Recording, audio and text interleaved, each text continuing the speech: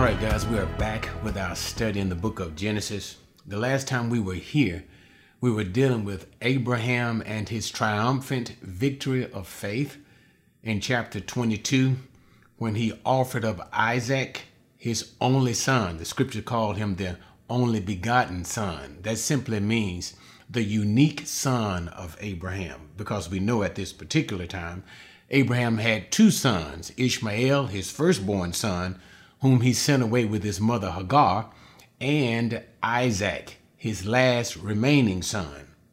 And Isaac was the son of promise. And so therefore Isaac is given a name that resembles that spiritual ideal of Jesus, Jesus being the only begotten son, or the uniquely begotten son of God. And so we see this same idea being expressed in the son of Abraham, Isaac, his son of promise. But nevertheless, Abraham was willing to offer him up as a sacrifice to God as a show of his faith. Of course, God did not receive that, but God was simply testing his faith. And Abraham passed this particular test with magnificent colors. And this is the ultimate goal that we want to have expressed in our lives too. No matter what that expression of faith that God desires for us to have in him, that we, after so long a time in God's dealing with us in our lives, we want to come to a point where we can trust God with everything. And what was Abraham's expression of faith? He believed that if he sacrificed Isaac, God, because he was absolutely determined to keep his promise, the promise of a seed, promise of a great multitude of people to inhabit the promised land, God would resurrect Isaac from the dead, something that had never been seen thus far. But nevertheless, here we are now. And we move to the end of that particular chapter as we prepare to transition. And we talked about Abraham's family who were still in the land of Padan Aram, that was basically in Mesopotamia, Abraham's brother, and the family, the increase of his brother's family, the 8 sons and 1 daughter in particular by his youngest son, Bethuel, that daughter, Rebecca, who will be the wife of Abraham's son, Isaac. And so this becomes a sort of transition, the latter part of Genesis chapter 22. But now this also bears, in a way of transition, it allows us to see the mindset of Abraham, because what this particular, the last portion of Genesis 22 does for us is it allows us to see the mind of Abraham with respect to the land of his forefathers. That is the land that he came from, Mesopotamia, and the land to which he is in now, the land of Canaan, which is the land of promise, the land that God sent him to and told him to go. So this becomes a tie in 2 ways. It is a place from which it helps us to transition as we prepare to talk about Isaac, because that's going to be the next area of concentration in the book of Genesis, the life of Isaac, the son of Abraham. So it prepares us for that in getting us ready for Isaac's wife. And it also lets us see Abraham's heart in the sense that Abraham is now the promise that God made him to be in the land of promise. He's holding on to that promise, and the land of his forefathers, he has completely relinquished any hold to that whatsoever. Now we'll see that as we start moving into chapter 23, and we talk about the death of Sarah. And that's where we'll see that second part of what I was talking about, Abraham's heart, and how that the promise that God had made to Abraham about the land of promise, the land of Canaan, Abraham now calls this place home. And this is evidenced in the burial, And remember, as we were just said, Abraham still has family in the land of Mesopotamia, Padan Haran, or we just sometimes call it in Haran. That's the transition. And the common thing to do is when a person dies, they will be buried in their homeland. But we'll see when Sarah dies, Sarah would not be buried in the homeland of Abraham. She would be buried in the promised land. And that lets us see, again, the point, how Abraham has now, I don't want to say cut off ties. It sounds kind of dramatic or drastic. Not so much as cut off ties, but the place that God has given him, promised him, the promised land, Abraham has fully accepted that this is home. And that's what you're beginning to see in chapter 23, when Abraham takes a burial plot for his wife Sarah in the land of promise. All right, without going any further into that, let's just get into the text.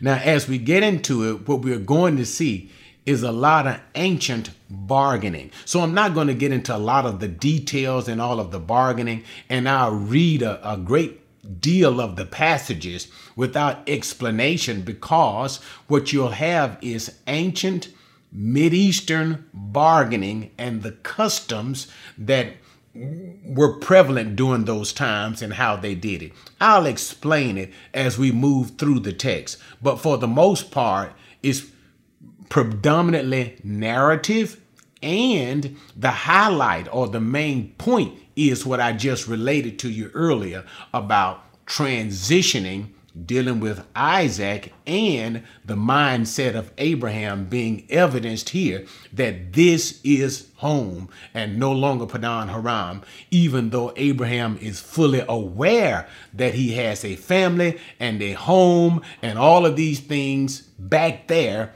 He still buries his wife in the promised land. So that's the main point. But anyway, let's just go on. Chapter 23:1. Now Sarah lived 127 years. These were the years of the life of Sarah. Sarah died in Kiriath Arba, that is Hebron, in the land of Canaan, and Abraham went in to mourn for Sarah and to weep for her. Then Abraham rose from before his dead and spoke to the sons of Heth, saying, and let me just simply stop there before we even get into the bargaining. So what we have in verse number 1 and 2 is the death of Sarah. Now, the thing that's interesting about Sarah and lets us know that Sarah has a great position in the scripture. She is the only woman in the Bible whose age at the time of her death is recorded. No other woman in scripture has her age recorded. That shows us the significance that Sarah plays among women in scripture. Then it also lets us know she was 127, which means that Abraham himself, remember, Abraham is 10 years older than Sarah. That would make Abraham 137. And we also remember that Isaac was born when Sarah was 90 and Abraham was 100. So this would make Isaac 37 years old. So that's a blessing within itself, because we remember that when Isaac was born, the son of promise, and Isaac was Sarah's only child, he was born to Sarah when she was an old woman. So it was a blessing for her to see him make it to 37 years of age. And for Sarah to live that long was indeed a blessing from God. So Sarah was blessed from God, not only to live to be a ripe old age, but also to see that son, the only son she ever had, to reach about 37 years age. And that was a blessing within itself. And so they were in this region called Kiriath Arba. The village of four, that's what that literally means in Hebrew. The village of four, that was the earlier name for that place, but later on it became known as Hebron. And that's why we see that is Hebron. That's why we see those particular issues that are notated in the parentheses. And this is in the land of Canaan. And that's our primary idea, in the land of Canaan. And remember the things that I was just telling you guys earlier about the mindset of Abraham, the place of promise where God promised him, this is home. All right. And so Abraham mourned for her. What is also interesting to see, if we'll notice that we got to the end of chapter 22, Abraham was in Beersheba. That's the last place that we saw Abraham. But here we see Sarah in Hebron. Now, they are living for some reason in two different places. The scripture doesn't tell us why, and I don't think it'll be wise to speculate. But nevertheless, Abraham had to leave Beersheba and go to Hebron when Sarah died. And so there he went through the customary procedures of mourning for his wife of many years. And now the time has come for him to bury his wife. So he needs to find a burial ground or burial plot for his wife. And so this is what he does in verse number 3. And he begins to speak to the sons of Heth. And these would be the father of the Hittite people. Now, the Hittites are not so much as congregating in the land at this time, but these are the ancestors of the Hittites, the sons of Heth. And so he begins to say, and now here's where we enter into the customary bargaining. And when I say the customary bargaining, Abraham he knows how the practices and customs of these ancient people are done at this time. And so he abides by this commercial custom. And notice I said commercial. That means he's trying to buy a plot of land.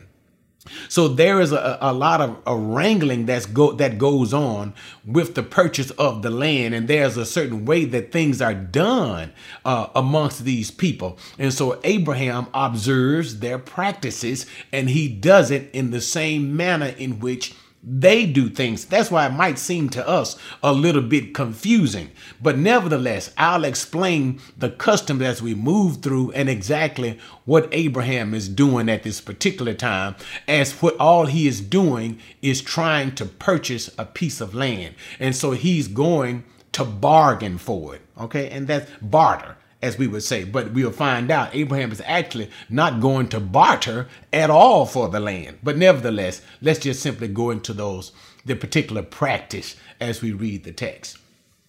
So he's before the sons of Heth, verse number 4.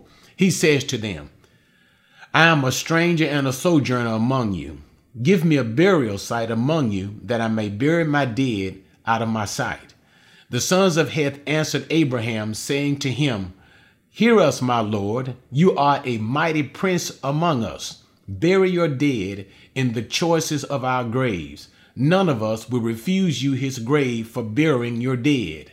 So Abraham rose and bowed to the people of the land, the sons of Heth. So let me just simply stop. So he goes, he tells them that he is a stranger and a sojourner. Now notice what is interesting again. God has promised this place to Abraham. But nevertheless, at this particular time, Abraham does not really own any of the land. Now, he owns some wells that he negotiated with Abimelech. We remember that in chapter 20, that he negotiated with Abimelech in these issues. But with respect to the land itself, Abraham still, although God has promised it, and that's a thing that you have to continually remember, he still believes that God will one day give this land. Remember, God said not only to Abraham's descendants, but also to him. So he is still holding to this promise by faith. That's what makes Abraham such a wonderful example for us all. But nevertheless, so he lets them know, to sons of Heth, bargaining for the land, he's a sojourner. He doesn't have any land, and that he requests from them a burial site for his dead. Now, clearly, Abraham has something in mind, but he doesn't bring it up at this time. This is the customary greeting as he lets them know his reasons for appearing at the gate of the city. All business transactions were done at the gate of the city in front of many witnesses. These witnesses were usually the elders and the judges of the city. And there, all business transactions were done. So this is where Abraham is. He's at this particular place, bargaining, requesting at this particular time for a burial place. They respond to Abraham and they acknowledge his greatness. And this is no doubt recognized because Abraham had gotten a lot of wealth. We remember in a number of occasions by the Pharaoh of Egypt, or by even Abimelech himself. Abraham was enriched. And then even, of course, God's hand of prosperity was on Abraham. And we also remember in chapter 14, Abraham's number of servants in his house. Abraham was a mighty man. He was a great sheik among them. And so they referenced to that. They called him Nasa Elohim Atah, a prince of God. You are. That's what they say to him among us. So they say, you're a great man. And therefore, according to their custom, they say, you can bury your dead in any grave among us that you wish. We won't refuse you. So now, it was customary to offer the grave site free. And now this is what you got to get. It seems like they're saying, don't worry about paying us. You can have it free of charge and you can bury wherever you want to bury. But that's just simply the custom. That's how the bargaining procedure was entered into. You make a request for what you want, and then according to the customs of the people of that time, they would simply offer it to you free of charge. And what you were supposed to do was to graciously respect it, to decline it. You're supposed to say, okay, I truly appreciate you offering it to me free of charge, but I won't accept it that way. Let me offer to pay you. And that's when the bargaining actually begins. And so quite naturally, usually the people to whom that you're trying to request the land, they start at a high price, you bargain for a lower price, and sooner or later you settle on the price with all of the little nuances of procedures that are involved. So here's where we now get started. So they offer him the land free of charge, and the expectation is for him to deny freely being given the land, thank them for it, and then submit a price for it and tell them what he has in mind in particular. And this is where now the bargaining starts. Verse number 7. So Abraham rose and bowed to the people of the land. See, he's bowing. Thank you for your gracious offer. The sons of Heth. And he spoke with them, saying, if it is your wish for me to bury my dead out of my sight, hear me and approach Ephron, the son of Zohar, for me, that he may give me the cave of Machpelah, which he owns, which is at the end of his field. For the full price, let him give it to me in the presence for a burial site. Now Ephron was sitting among the sons of Heth, and Ephron the Hittite answered Abraham in the hearing of the sons of Heth, even of all who went in at the gate of his city, saying, no, my Lord, hear me. I give you the field, and I give you the cave that is in it. In the presence of the sons of my people, I give it to you. Bury your dead. Okay, so now Abraham makes his official request for the land in particular. So when they offered him the land, said, you can bury wherever you want to go. He thanked them according to customs, and then he told them the particular place that he had in mind, and that was this particular cave, the cave of Machpelah. And this was owned by a particular man, verse number 8, by the name of Ephron, son of Zohar. So he makes that request for his cave in particular. And Machpelah simply means a double cave or twin cave. And so that's all Abraham wanted. And it was a cave that was situated at the end of the field. And notice what Abraham said, that he would pay him full price for that particular burial site. So you see how they engage in it. So notice Abraham comes to them and tells them what he wants to bury. They offer to him free of charge. Abraham rejects the free charge and he says, no, I'll give you full price. So now the negotiation begins with Ephron, and he asks him for the particular cave. Now, what's also interesting too, all Abraham wanted was the cave, but we'll find instead that Ephron offers him not only the cave, but the field as well. And the reason for the field, and I don't want to get into a lot of the details in this, but it basically had to do with the ancient feudal rights of the time. In other words, There were certain rights and responsibility that a landowner had to the king or to whoever the ruler of the land was when he owned the field.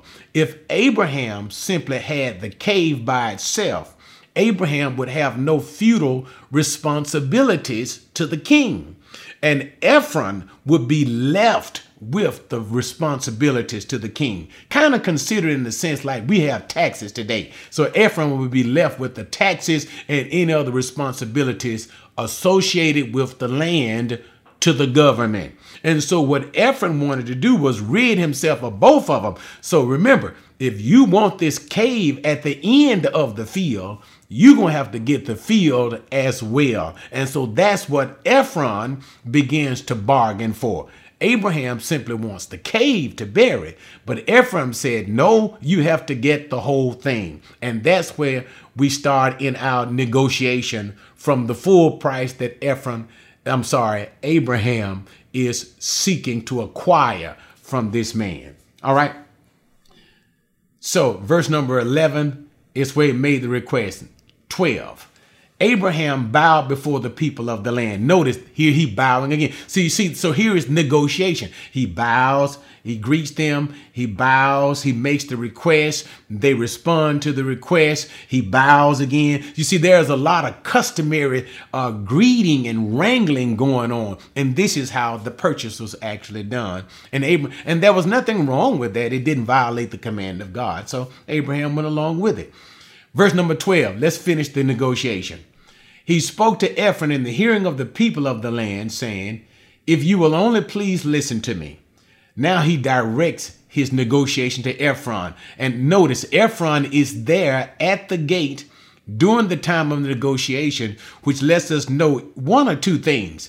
Ephron is considered either a judge or he is a noted citizen of the land. He's somebody special in the land, okay? He's a man of some renown, all right? But nevertheless, let's continue with the reading.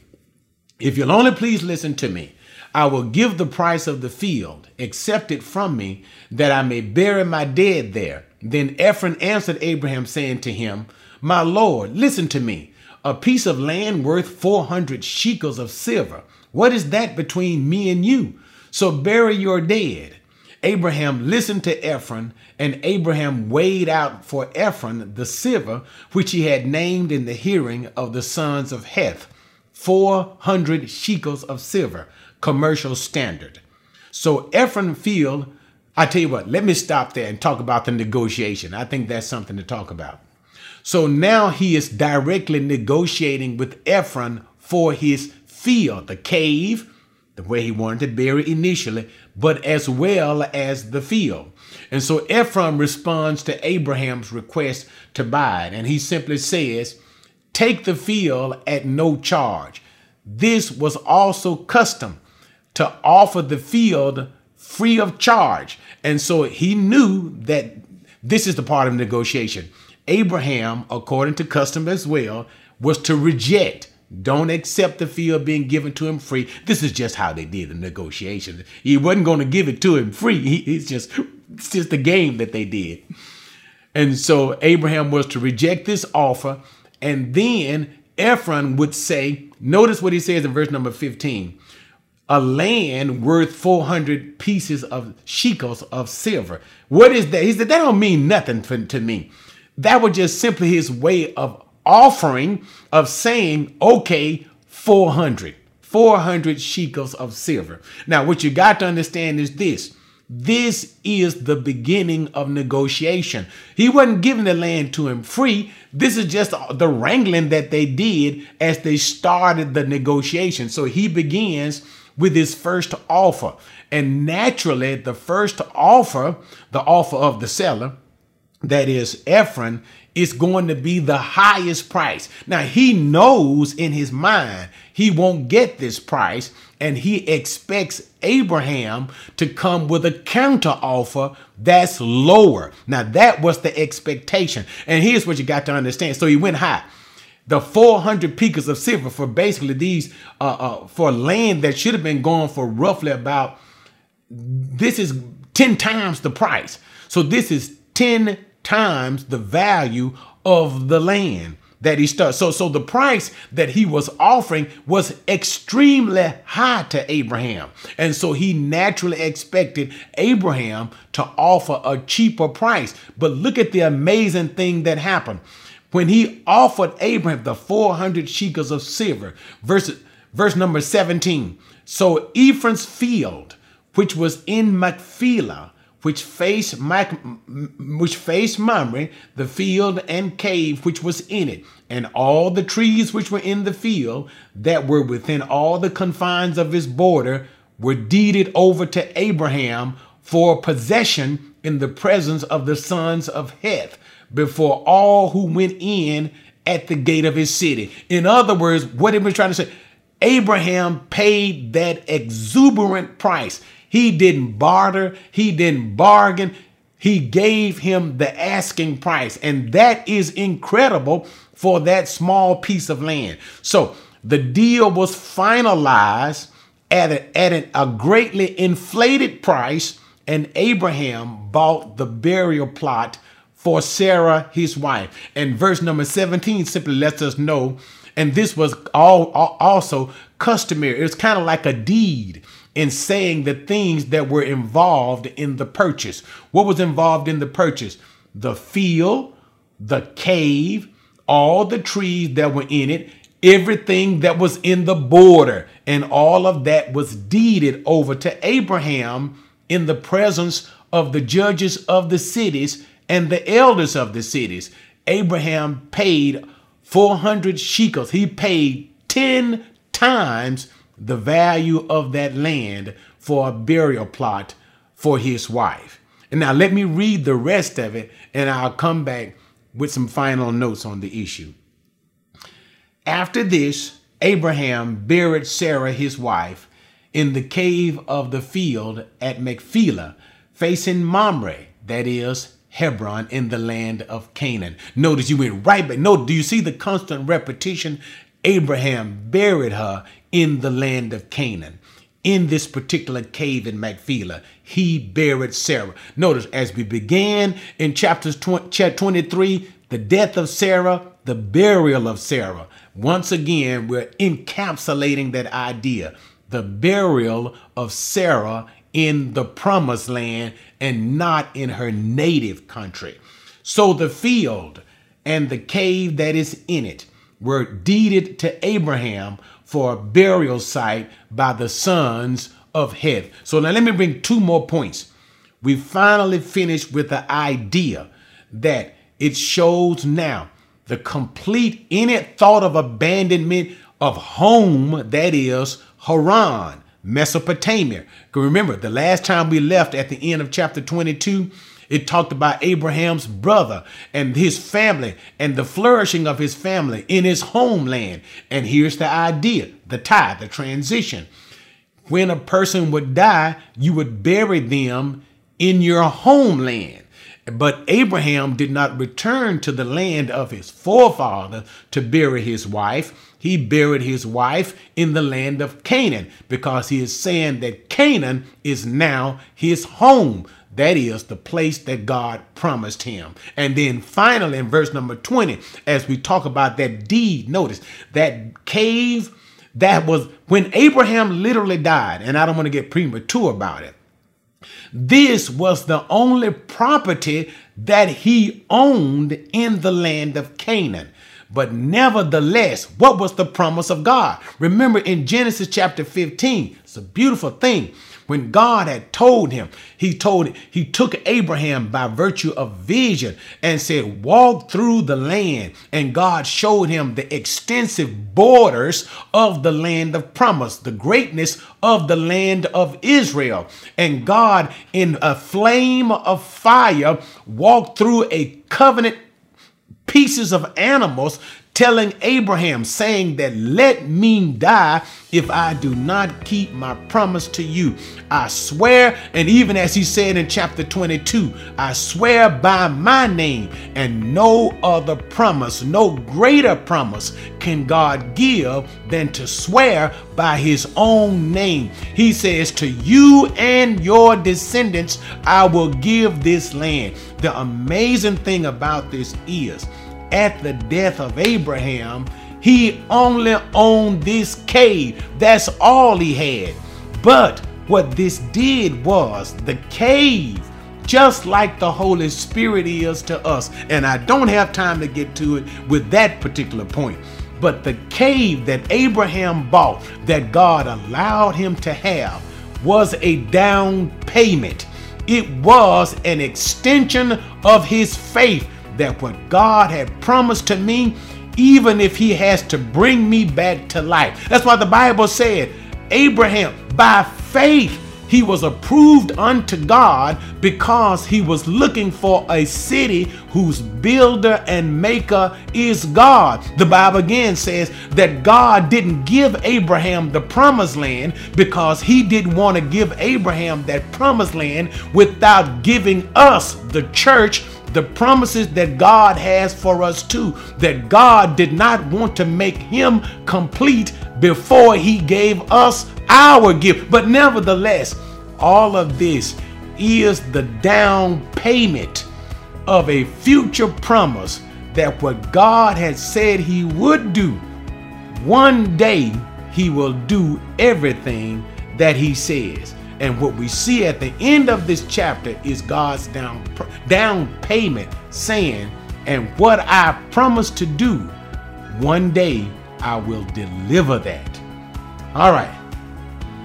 Thanks for joining me on that one, guys. The next time we come here, we'll continue moving in our transition in the life as we now stop concentrating so much on Abraham and now begin to concentrate on his son, Isaac, the son of promise. I'll catch you next time. Have you subscribed